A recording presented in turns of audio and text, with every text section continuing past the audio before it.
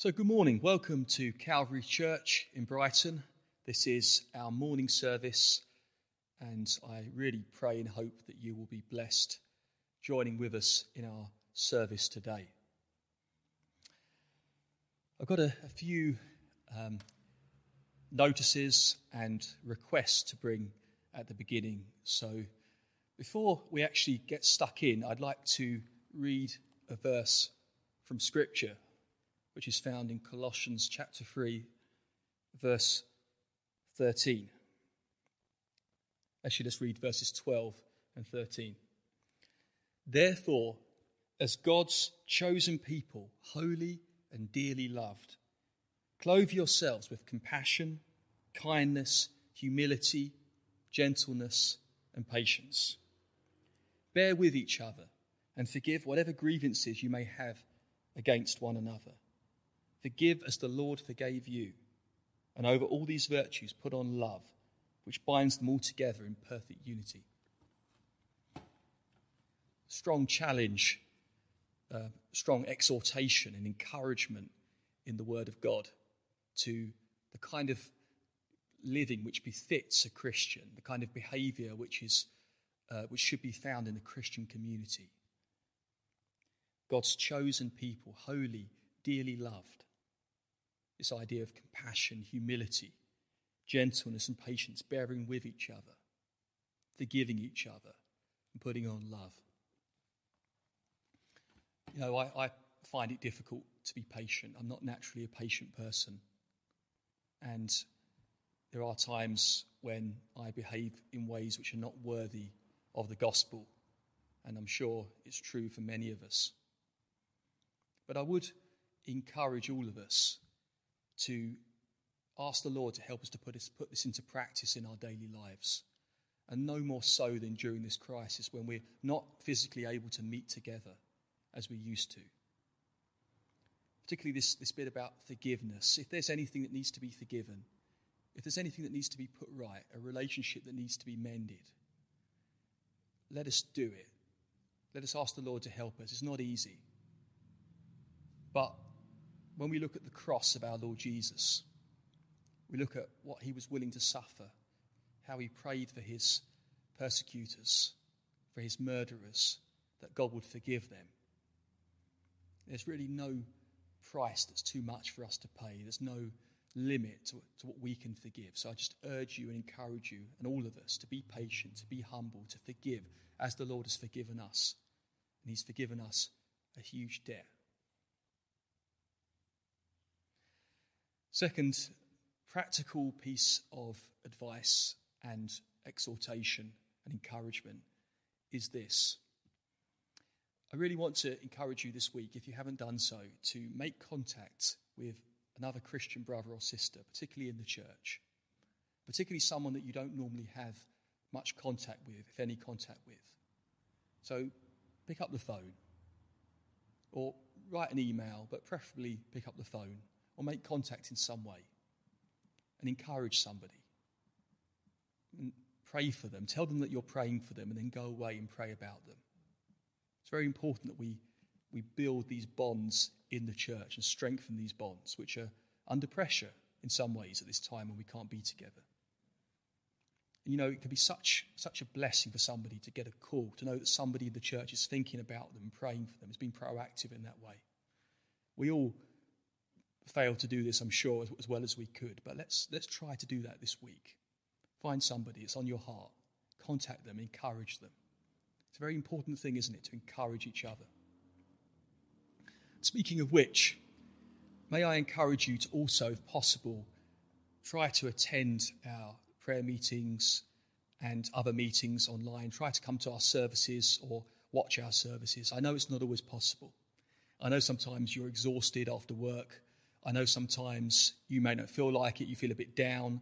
I know sometimes Zoom is not your cup of tea. And to be honest, it's not my cup of tea either. I'm the biggest technophobe in the church, probably. Even a microwave oven confuses me. That's what I'm like. But somehow this is the best we've got at the moment. I know there are people that find it difficult, they have technical problems, but let's try to come together. Let's try to encourage each other.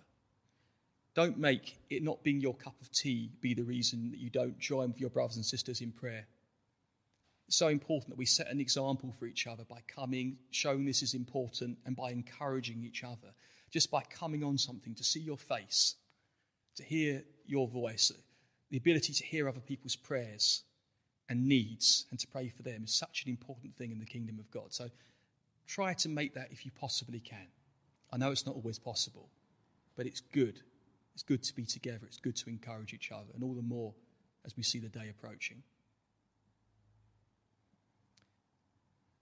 Lord, we pray that you would help us to be gracious to each other, to extend the forgiveness that you have shown us to each other. We pray, Lord, you would help us to be merciful, kind, and patient. And please would you forgive us when we haven't been those things. We thank you, Lord, that you have forgiven us an enormous debt, a debt we could never repay ourselves, a debt which separated us from you. And yet, Lord, you have made that right. You have cancelled that debt.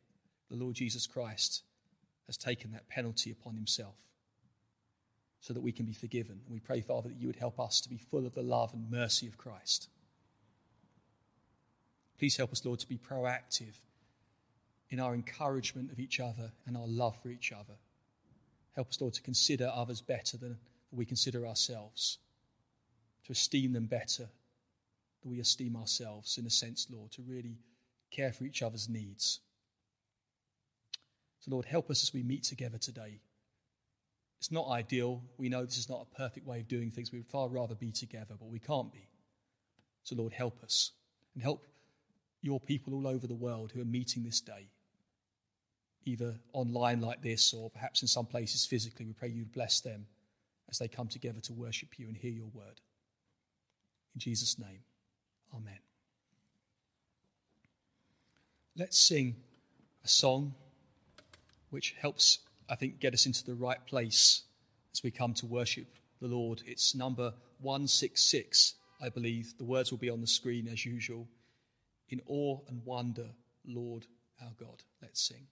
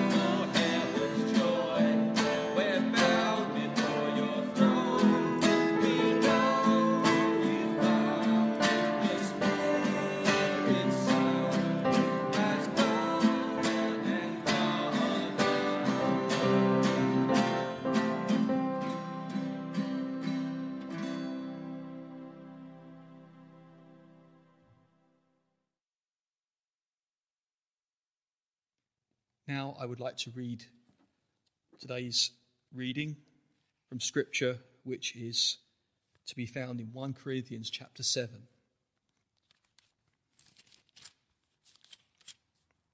Reading from the New International Version, as usual. 1 Corinthians 7, verses 25 to 31. I was thinking of doing the whole chapter today, but that would have been a bit ambitious. So I thought we'd just take this section. But I do encourage you, if you can, to read the whole section, the whole chapter, at your leisure, because it's important to take these verses in context. And I'll be referring to different parts of the chapter, but these are the verses we're looking at today, so let me read.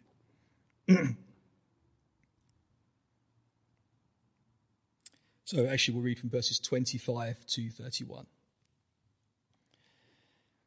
Paul writes, "Now about virgins, I have no command from the Lord, but I give a judgment as one who by the Lord's mercy is trustworthy. Because of the present crisis, I think that it is good for you to remain as you are. Are you married? Do not seek a divorce. Are you unmarried? Do not look for a wife. But if you do marry, you have not sinned. And if a virgin marries, she has not sinned. For those who marry will face many troubles in this life, and I want to spare you this. What I mean, brothers, is that the time is short. From now on, those who have wives should live as if they had none. Those who mourn as if they did not. Those who are happy as if they were not. Those who buy something as if it were not theirs to keep. Those who use the things of the world, as if not engrossed in them. For this world, in its present form, is passing away."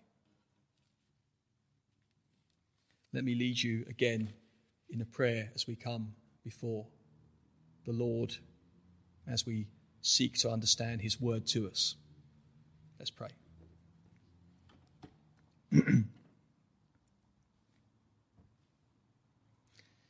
Dear Lord, we've sung beautiful words about your majesty, about your glory.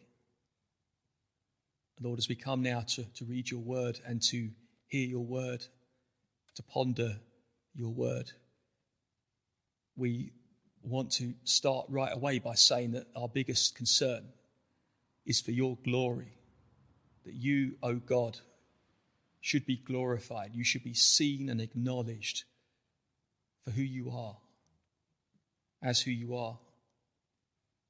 And Father, we also want that we desire that your Son, the Lord Jesus Christ, should be worshipped and should be praised, should be magnified as he ought to be. Lord, we acknowledge that there was nothing in us that naturally made us want to worship you or to submit to you or to love you. Lord, which is a strange thing to say because we know what a wonderful God you are and how worthy you are of praise, but such was the wickedness of our hearts, Lord, that we didn't have any desire to do that. Thank you, Lord, that as Christian people you've changed our hearts. It's not because we were any more likely than anybody else to turn to you and believe in you and worship you, but you have drawn us to yourself. You've called us and you've made us part of your chosen and holy people. And we are glad to worship you. We are glad to bow the knee before you. We are glad, Lord, to live our lives as imperfectly as we do to your glory and in your service. Father, you know the difficulty that I've had wrestling with these words. Perhaps there are some who listen to this who understand them very easily, but for me, Lord, to understand the context and the meaning, and for me to avoid inadvertently misleading your people, it's been a struggle, Lord. But I do feel that these are the verses that you've put on my heart to bring today for your people here in Calvary and perhaps even beyond. So I pray, Lord, that you would help us now as we come to your word. Pray, Lord, you would give us ears to hear.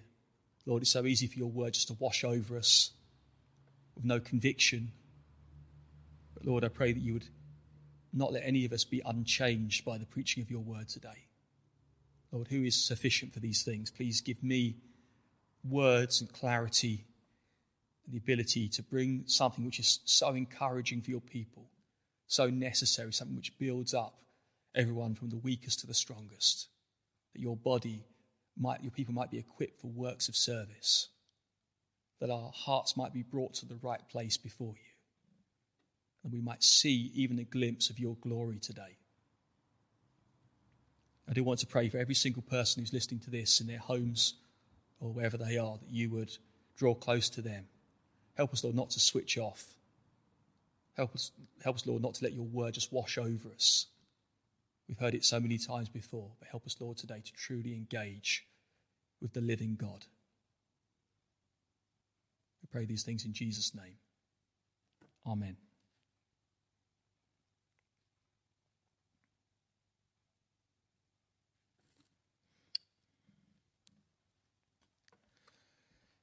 This week, as I was thinking about what to preach on, as I said in my prayer, I really feel the Lord has laid upon my heart these words to bring to us as a church. And it's not been easy. I mean, when we look at the Apostle Paul and what he wrote and what is recorded for us in Scripture, very often we have to do some spade work. We have to dig into the context and into the culture of the time and the various situations that Paul and the Christians faced.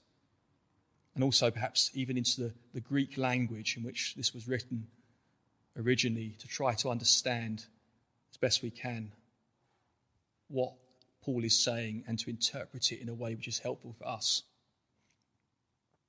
So I pray that you'll bear with me today, and I pray if there is any misunderstanding, that you will be able to either speak to me or speak to somebody else or do your own research, your own study to clarify these matters. There's a question I want every single person who hears this today to ask themselves.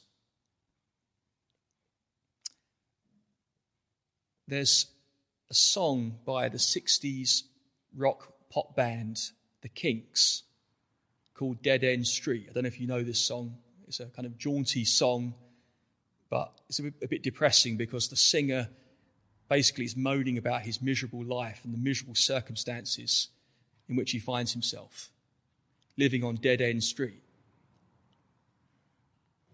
And there's a line in that song which gives, in a way, the question I want us to ask today, which is the question that every single person in the world would do well to ask. And I fear that many don't ask this question. What are we living for? What are we living for? What am I living for? What gives my life a sense of meaning and purpose? What is my motivation for even getting up in the morning? What makes my life meaningful, significant? What do I want out of life? What am I aiming for? What am I working towards? Am I just drifting along aimlessly? Is there no particular meaning? What am I giving my energy, attention, my emotions, my best efforts to? What are we living for? Isn't this crisis a good time for us to ask these kind of questions if we haven't done so?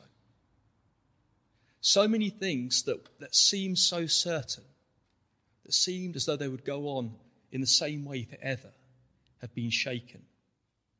And things may never ever be the same again in some ways. So many old assumptions have been stripped away. And this crisis, like all crises, is an opportunity for us to carry out an audit, in a way, of our lives, for our perspective to be changed, for us to think about what is really important. What are we living for?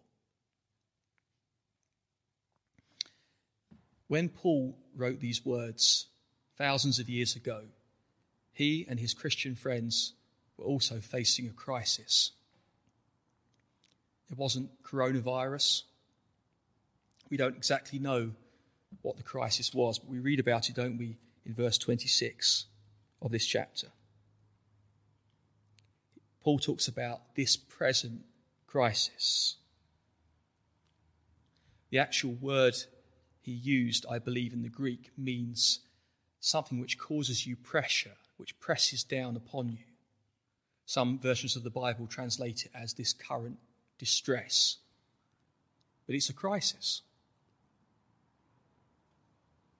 What was this crisis? Well, we can't be sure exactly what it was. Most people believe it was a wave of severe persecution which came upon the church not 15 years, give or take a few years after these words were written.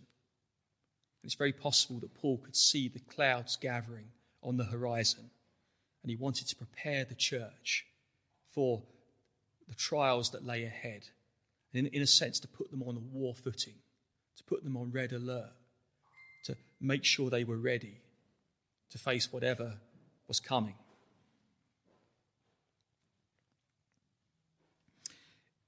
We need to understand this chapter, when Paul writes about marriage, it can be confusing. It's not something that many churches or pastors delve into. It can be controversial and it can be easily misunderstood. But we need to be aware that when Paul writes these words, there are commands and there are strict standards that he lays down, but a lot of this is in the category of good advice, wise, fatherly, loving advice to Christians. So Paul is not just laying down rules and commands in many cases here. He's actually giving advice. He says that, doesn't he, in verse 25, I have no command for the Lord. In other words, he had no specific recollection of Jesus talking about this particular subject, but he gives a judgment. He gives advice. He gives principles. In this chapter, Paul has already spoken about the benefits of singleness. I know for some of you, singleness is a big issue. Some of you who are listening to this would dearly like to find a life partner, a husband or a wife. Some of you may feel that boat has passed you by, but you would have dearly loved to have met somebody when you were younger. And Paul does speak about the rightness of marriage. And Paul nowhere diminishes the importance of marriage or disparages marriage. In fact, he says, every man should have his own wife, and every wife should have her own husband. So, in general, marriage is a blessing, creation ordinance. We know, of course, that marriage is much under attack, much undermined in our society. But Paul does talk about the benefits, the advantages of singleness. He also talks about the wisdom, the rightness of remaining in the situation to which God has called you. Paul allows that marriage is permissible. If you've married, if you choose to marry, you have not sinned. But he does say in verse 28, those who marry will face many troubles in this life, and I want to spare you this. Now, we need to remember that Paul is specifically talking in the context of looming persecution. And you can imagine if you were married or considering getting married at a time like that, it may have been prudent and wise to put that on the back burner or even completely forego that because of the difficult times that lay ahead. You can imagine the challenges that you would face, the additional challenges as a married man, having to look after a wife and probably children in persecution. There are many stories of Christians who were martyred and persecuted in the Roman Empire, and husbands and wives who were separated because of this persecution. And You can imagine the sadness, the sorrow of seeing your husband or wife being taken away and put to death or be made to suffer. Paul perhaps has this in mind, so I want to spare you this. But also I think in the context of that persecution, Paul seems to be suggesting that a single life, the life of singleness, would enable you to perhaps better cope with the rigours and the trials of that difficult time coming without the additional burden and distraction of having to provide for a family and look after them and protect them. And in terms of your relationship with God, that kind of focus that you might need to get through that difficult period or to face persecution, it might have been better to have that single-mindedness that he already says is easier when you are single. It's very important, and I haven't got time to go into this today, and I would love to do a series on this or really kind of grapple with this teaching. It's important for churches to teach a biblical, scriptural, balanced view of marriage and singleness, and to encourage young people not to try to put them off getting married, but to think about some of these issues. Marriage is a blessing. Marriage is a gift from God. But it's not a golden idol to be pursued at all costs. And it's not wrong to want to be married. If you have that desire in you, then that is a legitimate desire. But we do need to make sure that we don't portray singleness as somehow being second class in the church. And I can see some of my single friends, they have that ability to go where they want and do what they want and serve the Lord in a way that we married people perhaps don't find so easy, because we have a family to care for. We have responsibilities that they don't have. Paul clarifies his position. If you go back to the text, verse 29. What I mean, brothers, is that the time is short.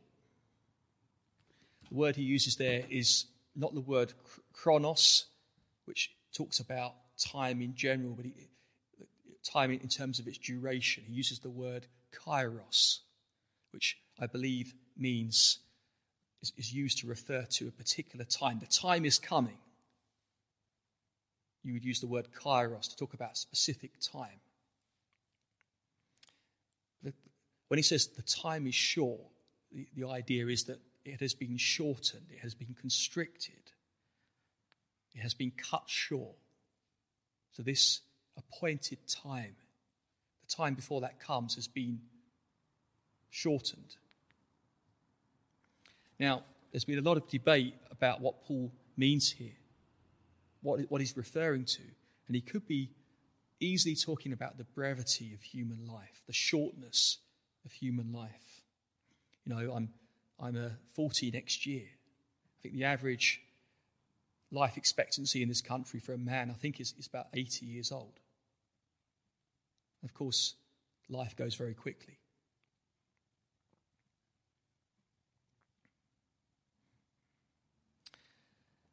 Paul senses that trouble, difficult days lies ahead, and he's putting the church, as I said, on a war footing, putting them on red alert, putting them in a position to face whatever might be coming. But I don't think that Paul is just talking here about the brevity of human life. I don't think he's just talking about a particular crisis, although there obviously was a crisis, and that did colour his thinking. I don't think it was a matter of him saying, well, you know, when the crisis is over, go back to as you were, be engrossed by the world, with the world, go back to living as though the things of this world belong to you and were yours to keep. I don't think he's saying that. I think he's talking about the general position that Christians should be in, the general stance and attitude of Christians in the last days, which in biblical terms is the season that stretches from the return of Christ, the ascension of Christ, Pentecost, all the way to his final return. So we are in the last days. I think that Paul had in mind here not just persecution, not just the shortness of human life, but I think he's talking in eschatological terms. He's talking about the things at the end. Look at verse 31. The world in its present form is passing away. In other words, Paul says, the world as we know it, the world that we see around us, all things that we see and hear and touch and observe and take part in, all of this will not remain the same forever. All of it has had its day, it's passing away, it's on the way out. This is not because of some climate catastrophe, some disaster, some war. This is not something that humans have caused. This is not something that humans can prevent. There are plenty of people that believe that somehow the world will end as a result of human intervention, human folly. And somehow humans might just possibly have the capacity to put things right. If we all go back to, the Middle Ages and live in straw huts and give up driving cars, and I'm being facetious, but the end that Paul is talking about here, the passing away, is not a human problem. It's a problem for humans, but it's not something that humans have created. It's not something that humans can prevent. And unlike, Extinction Rebellion and the end of all things as people fear it may be, this end is not to be dreaded. It's not to be feared. It's not to be prevented. It's something that inevitably will happen as God works out his salvation purposes and brings all of a history to a climax where his Son, the Lord Jesus, is worshipped, glorified universally. I think it's very possible that Paul, during the crisis of his day, felt that things were getting so bad that this perhaps was ushering in the end. Of course, Jesus himself talks about severe persecution of the church in the last days. And perhaps Paul saw that persecution coming on the horizon and he thought, well, this must be the end. This must be the end of all things. Christ is surely coming. But the problem is, 2,000 years down the line, it's very easy for us, isn't it, to think that Paul was perhaps mistaken because he believed in the imminency of Christ's return. What do I mean by the imminency of Christ's return? The imminence, I mean the idea that Christ could come at any time, that the things were really short, that the end was soon coming. And that theme is throughout the whole of the New Testament. In almost all the letters, the apostles, the writers of the New Testament pick up this theme of the imminence of the return of Christ, the urgency, the need for expectancy, the need for alertness, the need for Christian holy living. But we could conclude that Paul was wrong. He said it was coming soon, and 2,000 years later, here we are. The world hasn't passed away. It's changed a lot, but it's still basically the same world. People are still basically the same. Can anybody really take seriously the idea that Jesus is coming back? The Lord Jesus will come back in a body, in a way which is universally visible, to judge his enemies, to save his people, to rule and to reign and to be glorified. I want to encourage all of us not to fall into the trap of saying that we believe the Lord Jesus is coming, but not really believing it in our heart of hearts. Peter, in one of his letters, he predicts prophetically that in the last days people will scoff at the idea of the coming of Jesus. Look at this in 2 Peter chapter 3, verse 3. Above all, you must understand, says Peter, that in the last days scoffers will come. Scoffers are people that mock, scoffing and following their own evil desires. They will say, where is this coming he promised? Ever since our ancestors died, everything goes on as it has since the beginning of creation. So Peter says, in the last days, there will be people that mock the idea of this world passing away, of Christ coming, because to them it appears that he's taking too long. And then Peter goes on to say, well, with the Lord, 1,000 years is like a day. In God's economy, it's not actually that long at all. And God is patient with this world. He gives people a chance to repent and turn to him. But what difference would it make to us, to our Christian lives, to the church, if we lived with this sense of the imminence of Christ's return? We live with this sense of the urgency, the suddenness of his appearing. Several times in Scripture, Jesus says, I will come like a thief in the night. Nobody knows when that will be. And the call is to be ready. How would it affect that question, what am I living for? If we really believed that Christ was coming back. Well, Paul, in this section, he mentions, I think, 5 areas of human life which are common to all people, or most people. It's not an exhaustive list, but it covers a lot of bases, and you could add almost anything to this list, any kind of human activity. And Paul puts them in the light of the crisis and of the return of Christ and of the reality that the world in its present form is passing away. So what are these 5 areas? Well, we're looking at verses 29 to 31. And they are, first of all, marriage, then sorrow, sorrowing, then rejoicing, possessions, finally dealing with the world in general.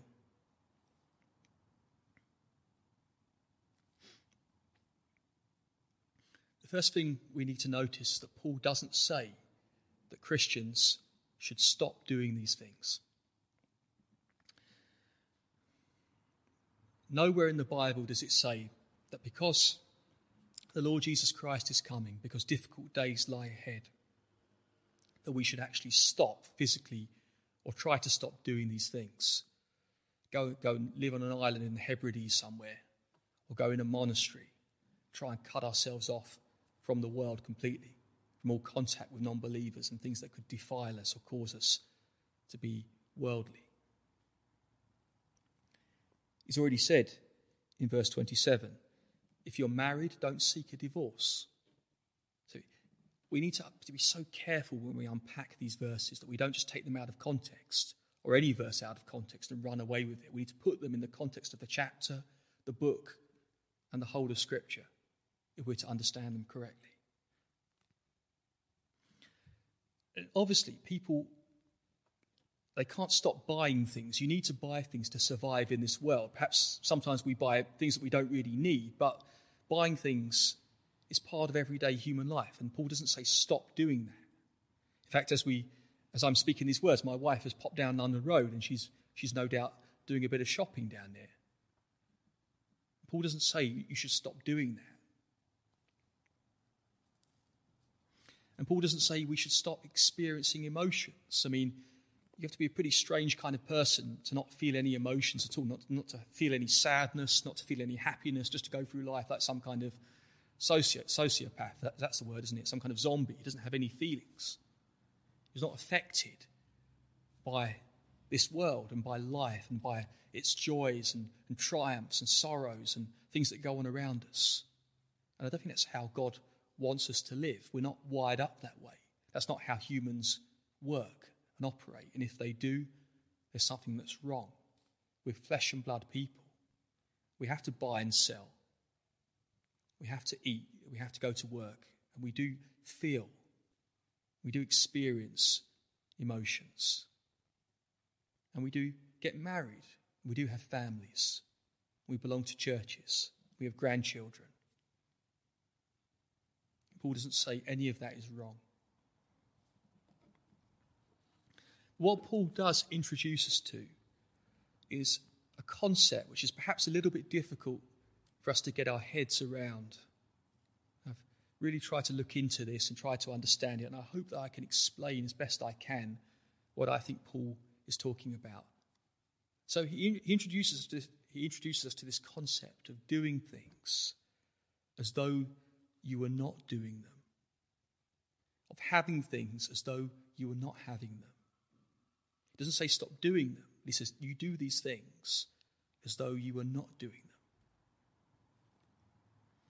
I think if you had to put it in a nutshell, what Paul is saying is, as a Christian, although you engage with this world, and that's inevitable, that's unavoidable, the Christian has a certain detachment from this world, an emotional and spiritual detachment in a way that non-believers do not have.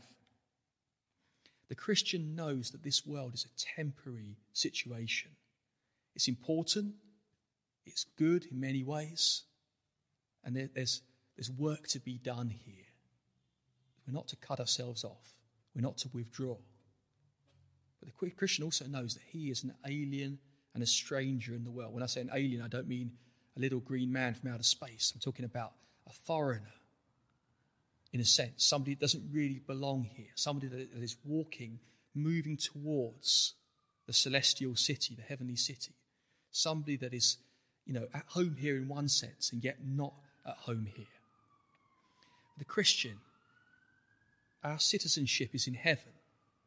We're like somebody who's emigrated to a foreign country, but always longs and plans one day to go back to the country where they feel they truly belong. So whilst they live in that country, they go to work, they do the things that all the citizens of that country do, or most things, but yet at the same time they're longing to be back in their homeland where they belong, surrounded by familiar and beloved things. You've got that kind of dichotomy, that paradox, that tension between being where I am now and being where I truly want to be. Not despising where I am now, engaging with that place. Like, the exiles in Babylon who were called to build homes and settle and seek the good of the city, and yet at the same time longing for Jerusalem, longing to go back to the promised land. If you were stranded on a deserted island, perhaps you've been in a shipwreck, or more likely these days a plane crash, and you'd landed on some island and it was a tropical paradise. You had, parrots and exotic trees and coconuts and tropical fish and coral reefs. A bit like, I was going to say Lord of the Flies. Perhaps a better example would be Robinson Crusoe. You end up on this island. And as nice as the island may be, you dearly want to be rescued and reunited with your loved ones. And perhaps with your last mobile phone battery, before it dies, you make a call. I don't know if that's even possible, but somehow you contact the outside world. You say, here I am, here's my coordinates, please come and rescue me. And you hear the reassuring message that yes, we will come and rescue you, we know where you are, but we don't know how long it's going to take to get there. It's dangerous for our aircraft to travel this way. Look out for us, we'll come at a certain day, but we don't know when that will be. But keep your spirits up and keep looking out for us.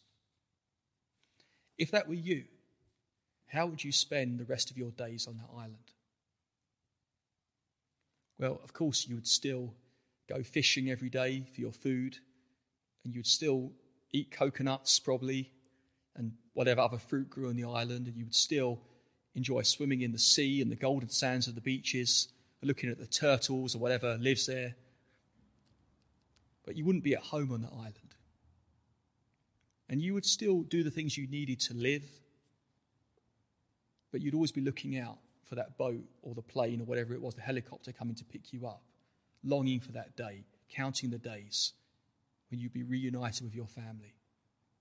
You wouldn't get too at home on the island. You wouldn't start building a big, tree house or some kind of complex there, because you know that that island's passing away for you. It's not your permanent home. But I think that's a bit like the Christian in this present age.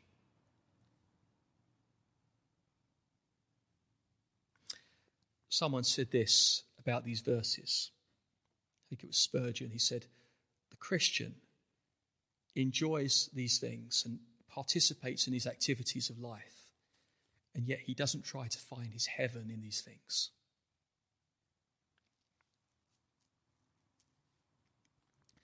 Dear friends, we can never put down deep roots in this world. We do put down roots in a sort of way. We settle in a city or a town and we have a home, but we should be careful we don't put down roots too deeply, because this is not our final destiny. This is not our destination. This is not our true home. Let's look at these verses. I won't go into them too deeply, but I hope you get the sense of what Paul is talking about. So the first activity that Paul talks about is marriage. Verse 29, he said, those who have wives should live as if they had none. I'm sure he's talking about husbands and wives. Now, I can imagine if my wife were here, I'm quite glad she's gone out, she would probably say, well, that's exactly how my husband lives. The amount of time he actually spends in the house helping me. I think she would have a wry smile on her face when she said it. But I want to be very clear about this. And this is a classic verse that people can take out of context, get into all sorts of trouble. Paul is not saying here, he cannot be saying that if you have a wife, if you're married, that you should neglect your wife, that you should no longer take care of your wife, that you should ignore your wife. Earlier in the chapter, in verse 3, he talks about wives and husbands fulfilling their marital duty to each other. He's talking about physical relations. So Paul is clearly not saying that you completely live as though you didn't have a wife. You completely ignore your spouse. You don't have any consideration of their needs. In Ephesians 5, Paul, on another occasion, talks about the husband loving his wife as Christ loved the church, loving his wife as he loves his own body, feeding and caring for it. And all throughout Scripture, the sanctity of Christian marriage and marriage in general is held very high, very highly. And the duties of marriage, of love, of modelling Christ in the church, that beautiful relationship in heaven, which marriage is a picture of, those things are always advocated in Scripture and commanded in Scripture.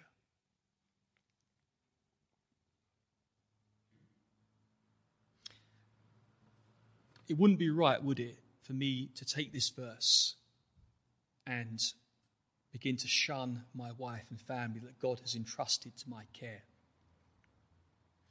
So I thought of a few humorous scenarios that if you took this verse out of context, you might end up getting into. So this does not mean that I come home from work, my children are clamouring to see me, wanted to talk about their day, wanted to talk about, I don't know, Paw Patrol, whatever it is they want to talk about. It doesn't mean that I slam the door in their face, go in my room because I want to pray for hours and hours. This does not mean that when my wife asks me to do some chore in the house to help her, to take in the washing or to hoover the house, that I say, no, sorry, love, I'm too busy meditating on the Word of God. I cannot spend any time with you today. It doesn't mean that when my children are hungry, my wife and I completely ignore them because we're too busy locked away in some room listening to worship music. It doesn't mean when my wife wants or needs a chat, she needs some encouragement, some affirmation. She wants me to pray with her, to listen to her, perhaps to give her a cuddle, for me to tell her that I love her. It doesn't mean that I turn my back on her because Paul says I ought to live as though I had no wife. Paul does say, doesn't he, that a crisis is coming. And he already said that in some ways it's easier for a single person to be fully devoted to the Lord, because a married person does have responsibilities and does have cares which a single person doesn't have. And it's right for a married person to look after their family, care for their family, shepherd their family.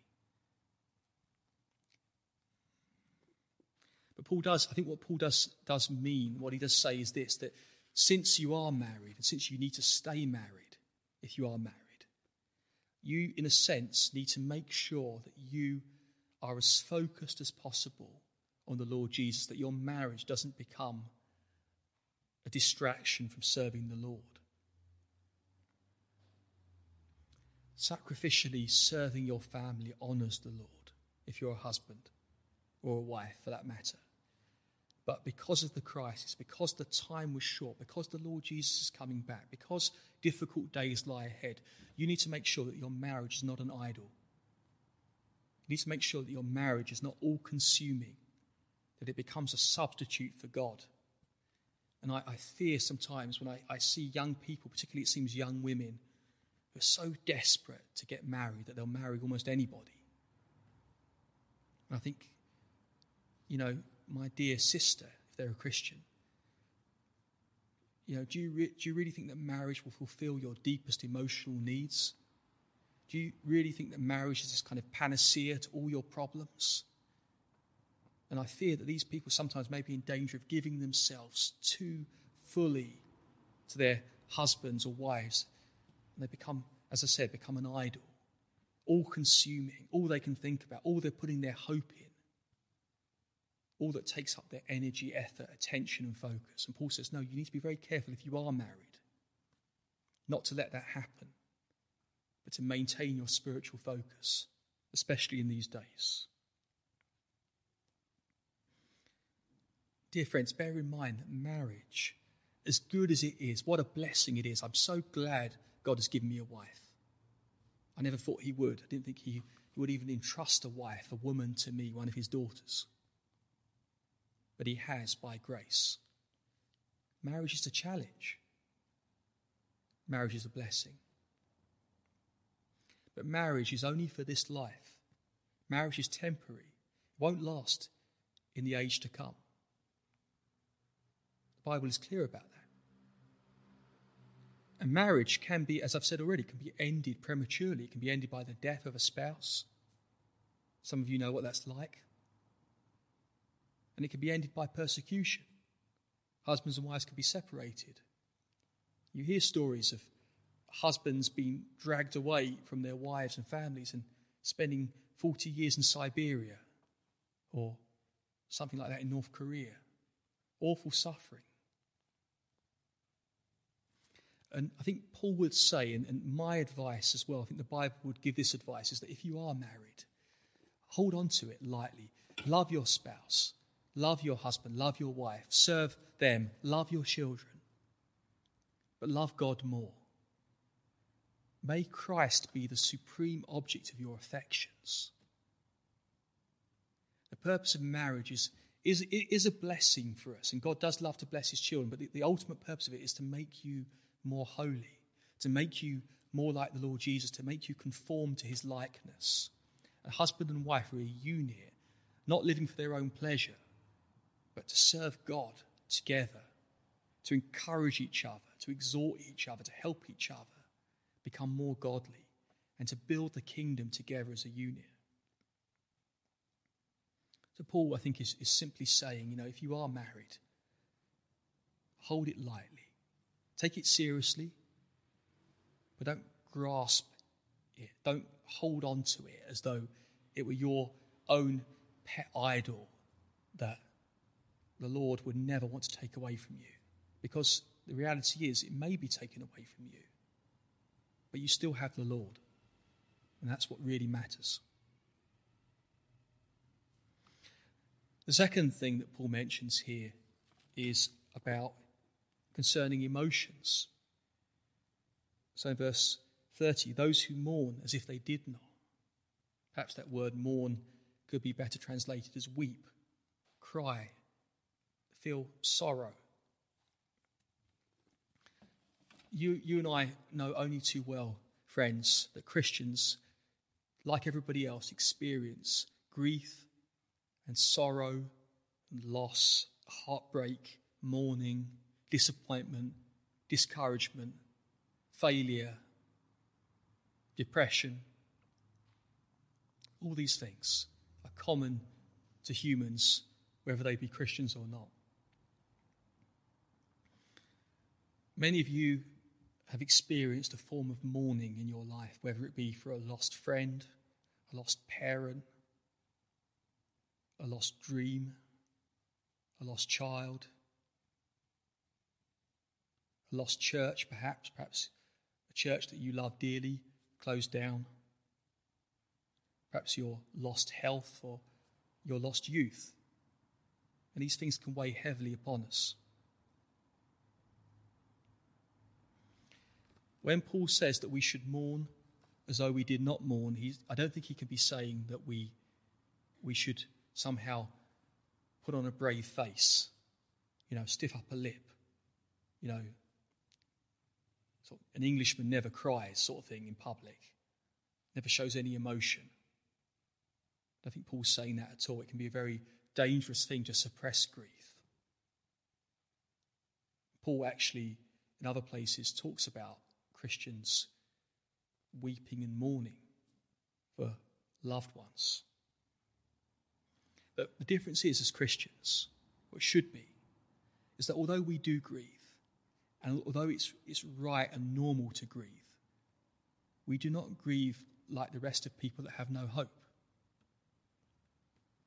When we suffer loss, we have a realistic view of it. We have a heavenly perspective. We know that loss and sorrow is part of this human existence.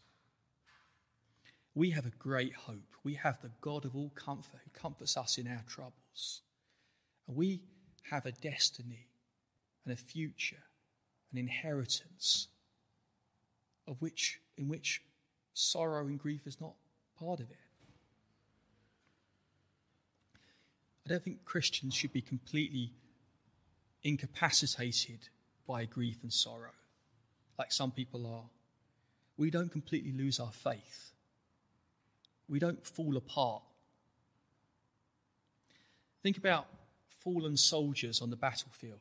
So I'm sure when soldiers are killed in conflicts, their comrades and their friends weep for them. They mourn for them. They miss their mates.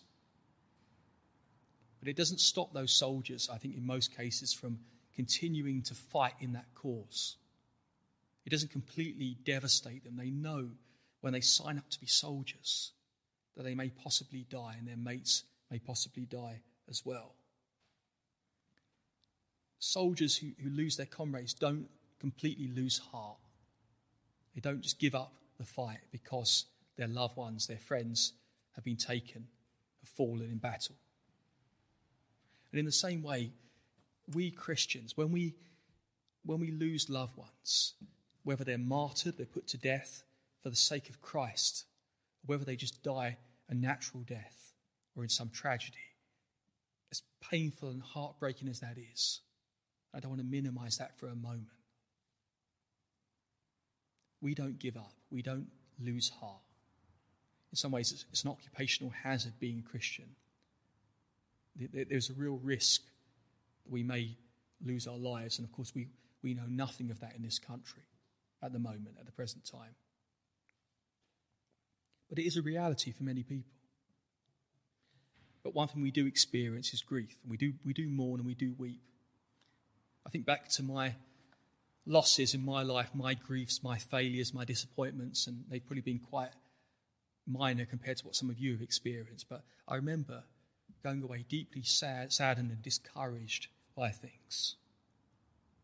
But I remember going away and praying to the Lord and saying, Lord, this has been very difficult.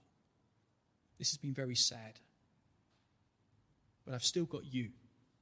And I know that you love me. I know that you won't let me go. Father, that's what really matters, because you are my greatest treasure.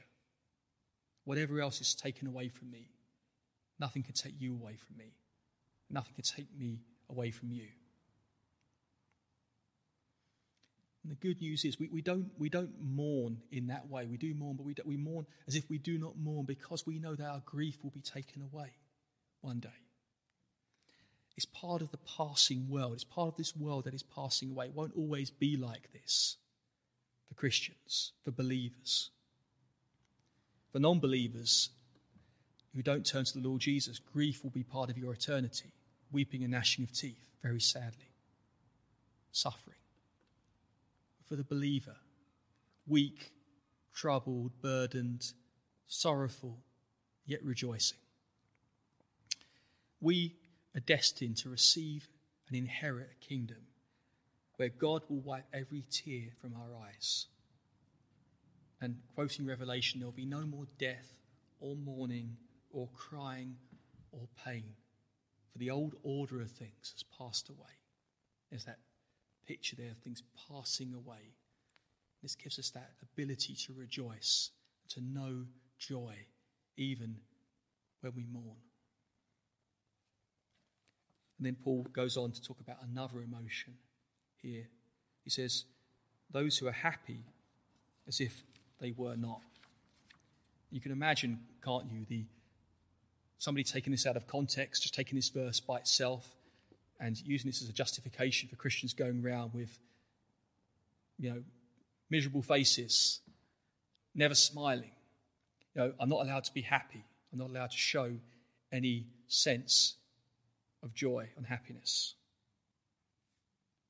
But I don't think that's what Paul means.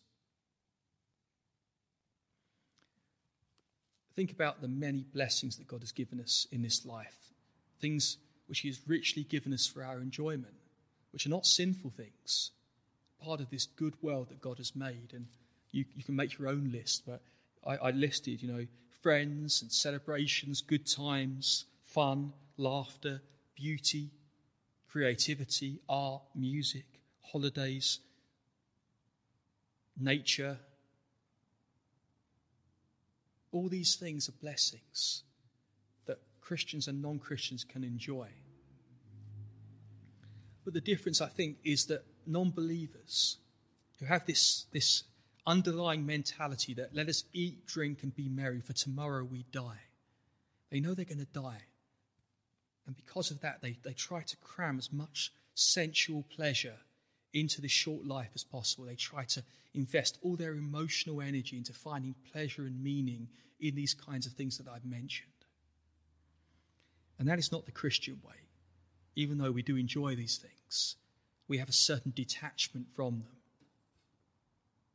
I noticed this phenomenon, I mentioned this before, amongst people my age and people who are younger. Perhaps it's simply a matter of us having better cameras and better technology these days. That young people seem to be so fixated about having experiences, filling your life with experiences. And of course, younger people today, before the crisis anyway, before the coronavirus, had much more opportunities to travel and see the world, and they love to cram their life full of this stuff and then take photos of it, hundreds of photos, put it all over social media in some kind of vain attempt to capture that moment. That, this moment was just too good to last, but we can somehow keep it alive by taking photos of it and preserving it and showing all our friends how happy and successful we are and how wonderful our lives are. One of the most poignant things you can do is to go to somebody's old house, look through their photos, see the photos on the wall, look through old photo albums and see moments like this, frozen in time, the clothes we used to wear, the hairstyles, people that have gone, and you realise, my goodness, life goes very quickly. Things are changing. Life is fleeting. Dear friends, it's so right for us to get a balanced view of this. We should enjoy, to a great extent, the good things that God has given us. But they are part of the world that is passing away. Let us enjoy them. Let us give thanks to God for them, for his provision. He gives us richly everything for our enjoyment. But let us not set our heart on these things, these experiences that make us happy. Our deepest joy is not found in any of them. Our sense of well-being is not to be found in these things that make people happy. Christians should not be addicted to pleasure. We don't live just for pleasure, just to please ourselves, to please our flesh. Christians, although we should be the most joyful people in the world, we have great reasons to rejoice, don't we? We don't have this kind of foolish levity, frivolous attitude that some people have, that they don't take anything too seriously. Life is all about having fun and entertainment and pleasure. And even some Christians live with this kind of levity, this frivolousness. We have a right kind of sobriety about us, a soberness, a seriousness, and yet a joyful seriousness, that perfect balance. We know that there are important things in this world. Life is not just a game. When I was younger, I used to really love football.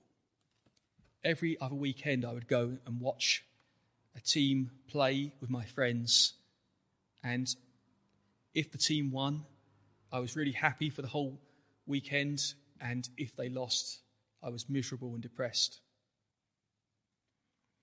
You know, I still like football, still enjoy it. It's a good spectacle, gets me out of the house, keeps me out of mischief. But you know, a few years after I became a Christian, I went to watch a football match. One of my friends had tickets. Norwich City, my team.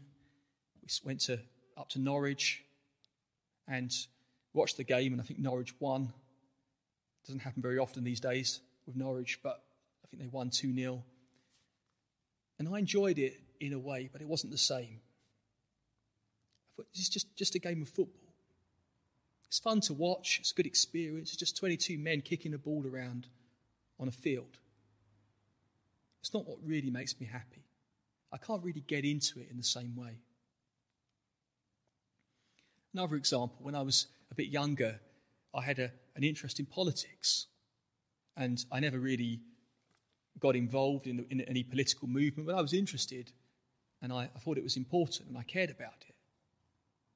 And you know, for a while I read a lot of stuff and I was interested, but after a while I just thought to myself, well, this is important. I can see why it's important to people, but it's not really that important in the scheme of things. Yes, Christians should be involved in politics if they're called to that. Yes, there's an important job to do. Yes, we should pray for our politicians. Yes, we should care about these matters because people's lives are affected by this and our lives are affected. But you know what? I'm not going to get too involved in it. My heart is not going to be fully immersed in it because at the end of the day, my God sits on his throne. He's in control and this is passing away. Be involved if you want to be, but don't be too involved. Don't make politics your God. Don't make football your God. Don't make your relationship your God. Don't make your career your God. Don't make your family, your grandchildren your God. Don't make your allotment your God. Don't make your hobby your God. Enjoy these things if they're right, but don't get too engrossed in them. Then Paul says something about possessions. He says this, doesn't he? Verse 30, those who buy something as if it were not theirs to keep. As I've already mentioned, buying and selling is part of life. You try living without buying stuff. I think it's probably good for us to ask the question, is it really necessary what we're buying sometimes? Can we live without this? We have an abundance of material possessions in the West. Christians can legitimately buy things which are not strictly necessary. It's not wrong to buy a Hoover or an electric toothbrush or a pillow or a fishing rod or a car or a house or land.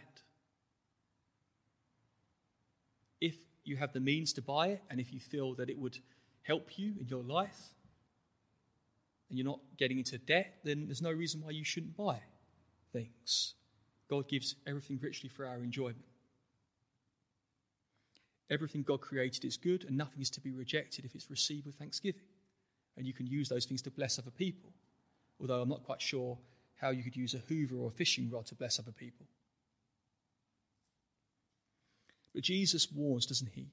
A man's life does not consist in the abundance of his possessions. Jesus warns us very starkly about greed, about the place that possessions have in our hearts, the accumulation of stuff. Let me give you a stark, very blunt truth. Sooner or later, probably sooner, you will be parted from your hard-earned possessions. Either persecution will come, which means that you have to make a choice between serving the Lord and obeying the Lord and honouring the Lord, or your nice possessions and your comfortable life. Or you will die like the man in the story, the parable, the rich fool who stored up things to himself but was not rich towards God. And then God says, "This, you fool, tonight your life will be demanded from you, and you will leave it to somebody else." Or the Lord Jesus will come back and none of this will really matter, will it? It won't matter what kind of house you had, what kind of car you had, what kind of clothes you had. The question is, where is our real treasure stored up? Is it here or is it in heaven? The writer of Hebrews talks about Christians who are being persecuted, and he says this: "You suffered along with those in prison and joyfully accepted the confiscation of your property because you knew that you yourselves had better and lasting possessions." Hebrews 10, verse 34. And that, dear brothers and sisters, is the Christian reality. We have better and lasting possessions. None of this stuff is bad, but none of it is ours to keep. None of it should possess our hearts. None of it should become an idol. All of it's going to be taken away. Enjoy it to an extent, but don't become totally enamored with it to the point that you actually idolize your possessions, the stuff that money can buy, which can easily be taken away. Christians should hold on to things lightly, whatever it might be, whatever human activity there is, whatever possession there is, we should hold on to it lightly, because we know that we have lasting and better possessions. In other words, we have treasure in heaven. We have a great reward which will come to us when this world passes away. And finally, the last point, and this is a bit of a cover-all kind of point that Paul makes in verse 31. Those who use the things of this world as if not engrossed in them. Paul has talked about specific examples. Now he talks about any sphere of human activity, any kind of thing that you could mention. The things of this world, the things that belong to this present world but will not last into eternity. It doesn't say stop using these things. Use the facilities this world has to offer. But don't become engrossed in them. Don't become entangled by them. What does being engrossed mean? It means becoming completely absorbed by something, completely caught up in something. I don't know if you've ever been walking in the countryside. I remember as a small boy, about 6 years old, going on these long country walks, and obviously when you're quite short, going through a patch of nettles is like going through a jungle. I remember walking in the fields and coming across great big patches of brambles. And you can imagine if you fell into a pit of brambles, a great big clump of brambles with their sharp thorns, you could easily become completely entangled. It would be very difficult to draw you out, to rescue you from that, unless, of course, you had a machete or something like that to cut away the brambles. But the Bible does warn Christians about being entangled in this world. And there are Christians, maybe even some who are listening to this, who are in danger, perhaps even I'm in danger of being entangled by the things of this world, engrossed in the things of this world, to the extent that all our attention, our emotional energy is being poured into this stuff. We've lost sight of the fact that this world is passing away. Is there anything in your life, there may not be, but there may be, which is worldly, which has entangled you, which you find it very difficult to extract yourself from? Do you find, you may be well-meaning and want to get out of it, but it's completely enveloped you to the point that you cannot be focused on serving the Lord. You cannot be focused properly on his coming and on the kingdom.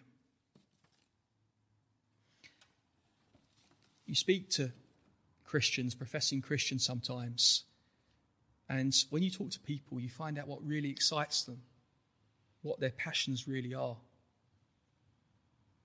Now, I've sat there talking to Christians, and I'm not suggesting that I'm perfect in this area, because I'm not, but the stuff they wax lyrical about, the things that really seem to excite them, are not the things of the kingdom.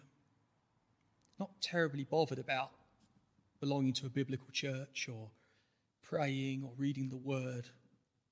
They might go through the motions of these things, but when you get them on their hobby or their holidays or the world cruise or their career or their relationship or whatever it might be, they can't stop talking about it with joy and their eyes shining, because in a way that thing appears to have really taken over their hearts. Dear friends, all of us need to be careful of this. You know, when these people wax lyrical, they talk at great length with excitement and enthusiasm about the things of this passing world. You think, where is God in all this? What would happen if this crisis, this coronavirus, would lead to complete taking away of Christian freedom? I'm not saying it's going to happen, but what if it did? What if it led to, ultimately, to persecution of Christians? Would you be prepared for that? Would you be prepared to give up these things that have so captured your heart, enraptured you, enchanted you? A true Christian may enjoy these things as well, but he says, if I have to give it up, so be it. Because the reason I live is not to please myself in this world, but to please my Lord Jesus, to build his kingdom, to seek first his kingdom and his righteousness, and to press on towards the goal, to my heavenly reward. Dear friends, we don't know where this present crisis will lead us. That's true for us as a church, as individuals, and as a world. We don't know. God knows. But this is a good time to ask that question. What am I living for? Where is my heart? What are my priorities? What's really important to me? And if it's really important, am I giving myself to that cause? One thing we do know is this. The time is short. We don't know how long till the Lord Jesus comes again, but the Bible, I believe, would have us live in this state of expectation. Don't stop living in this world. Don't stop engaging with it. Don't stop going to work. It's a challenge, isn't it, when we're so busy with legitimate things. Simplify your life. Get rid of things that entangle you and just take away your energy for serving the Lord. Unnecessary things. And in those necessary things, putting food on the table, paying bills, keep your spiritual focus. Remember, it's all going to pass away. This world is like an illusion, like a dream. One day we will be with our King face to face.